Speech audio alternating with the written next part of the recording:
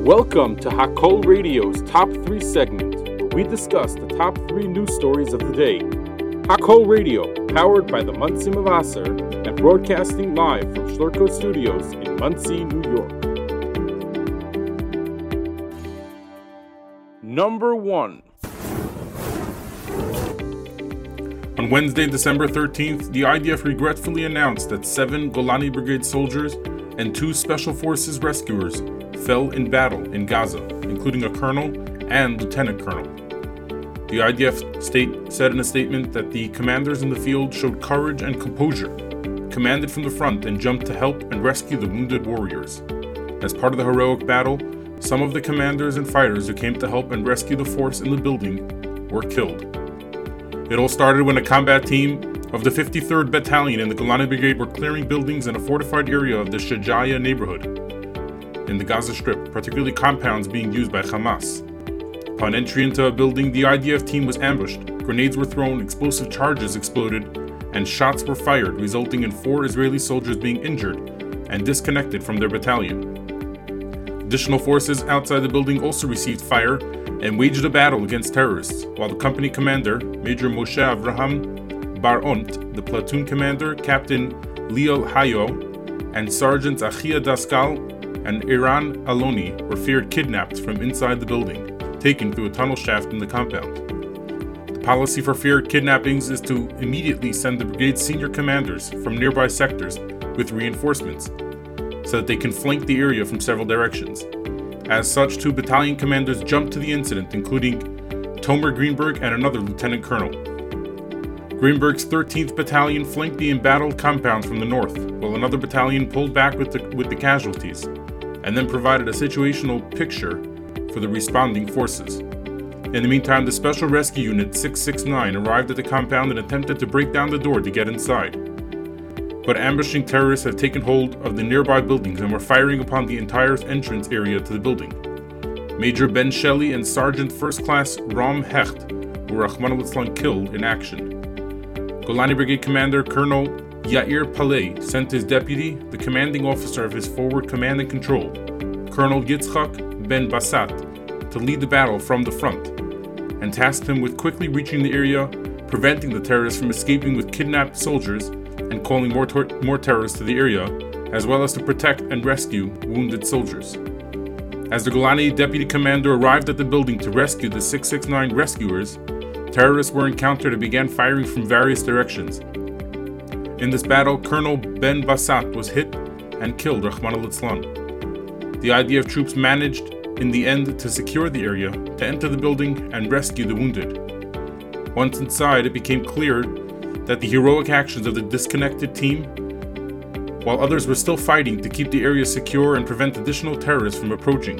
It was at this time that Lieutenant Colonel Greenberg fought off terrorists, but a missile was fired from a nearby building, collapsing the building along with secondary explosions, likely from other explosive devices inside. He was Rahman al-Islam killed along with his company commander, Major Roy Meldaz. Air fire had also been used to aid the battle from the north and west and to prevent terrorists from approaching from the direction of Darj Tufa neighborhood. In total, the battle lasted about 3 hours, resulting in the deaths of 9 IDF personnel, Rahman al-Islam. Israeli military officials announced on Tuesday, December 12th, that they recovered the remains of 2 hostages, Eden Zakaria and Reserve Master Sergeant Ziv Dado, captured in Hamas's October 7th attack on Israel. The discovery took place during a recent operation in the Gaza Strip, which resulted in at least 2 additional deaths, including Master Sergeant Eyal Meir Berkowitz and General Gal Meir Eisenkot, the son of Lieutenant General Gadi Eisenkot, member of the War Cabinet. Israel has informed the United States that it has initiated a cautious evaluation of flooding some of Gaza's tunnels with seawater, doing so on a limited basis. The objective is to assess the effectiveness of degrading Hamas's underground network on a larger scale, as reported by a U.S. official to CNN on Tuesday, December 12th. The Israelis are uncertain about the method's success, but they have assured the U.S. that they are conducting tests only in tunnels where they believe no hostages are being held. Israel's Defense Minister Yoav Gallant stated on Tuesday, December 12th, that troops inside Gaza are conducting operations deep underground, Their focus is on identifying and destroying Hamas infrastructure. During a visit to a divisional headquarters in southern Israel, Gallant also mentioned that the IDF successfully located and apprehended the two brothers of Ahmed Randor, the commander of Hamas's northern brigade in Gaza, who was killed by Israeli forces. The United Nations General Assembly overwhelmingly called for an immediate ceasefire in the Israel-Hamas war in a Tuesday, December 12th vote, reflecting global eagerness to end the ongoing conflict, as well as a complete lack of fundamental understanding on the part of the UN in regards to the conflict. Israel's UN ambassador Gilad Erdan cautioned that a ceasefire could prolong the death and destruction in the region, describing it as a potential, quote, death sentence for countless more Israelis and Gazans. He suggested that if UN member nations seek a genuine ceasefire, they should contact Hamas in Gaza and provide a phone number for Yahya Sinwar, the mastermind of the Hamas attack, who is a top target for Israel. Either way, approximately 3/4 of the UN Assembly's members supported the non-binding resolution, emphasizing the isolation of Israel and the United States. The vote results were 153 in favor, 10 against, and 23 abstentions, surpassing the 2/3 majority required for passage. Number 2. The Swiss Parliament Lower House's National Council reached a decision to cancel funding of the United Nations Relief and Works Agency for Palestine refugees in the Near East, the UNRWA. According to the Impact C press, the Swiss People's Party cited concerns that the UNRWA employees had, quote, glorified terror against Israel, and that the organization was taking a one-sided position on the Middle East conflict. Switzerland is said to be the UNRWA's 9th largest donor nation. In 2023 alone, Bern contributed over $21 million of aid. Over a month ago, the German Development Ministry announced its entire aid budget to UNRWA operations in Gaza would be frozen until further notice, as a result of its internal review of its Palestinian aid portfolio. Germany has been the largest UNRWA donor over the last 5 years.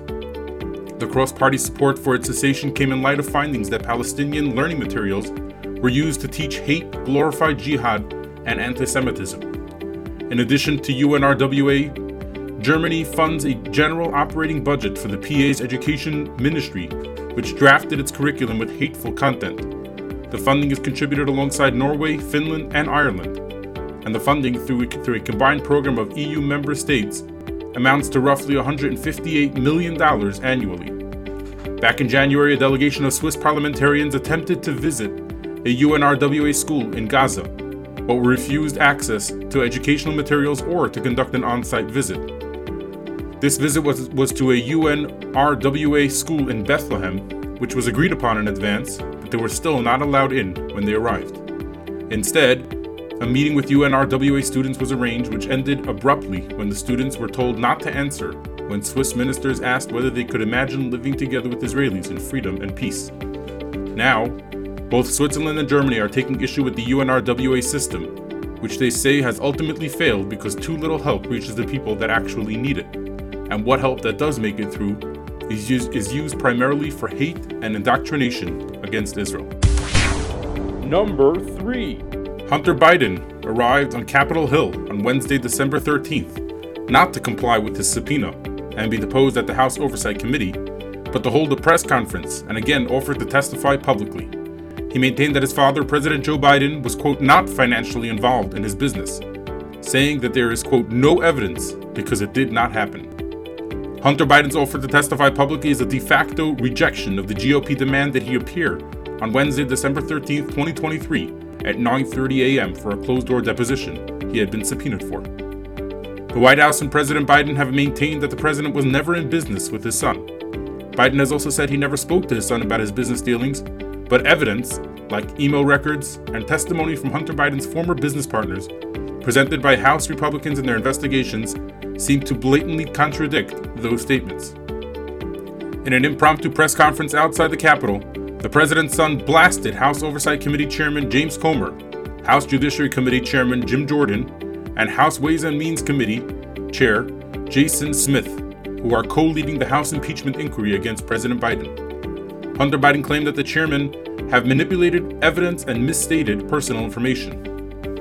Comer and Jordan last week threatened to hold Biden in contempt of Congress if he defied the subpoena and failed to appear for his deposition, saying that he must appear for the closed-door deposition he had been subpoenaed for, after which Comer and Jordan vowed to release the full transcript of Hunter's deposition. They also vowed to then schedule a public hearing for the president's son to testify in a setting for the American people to hear from him directly.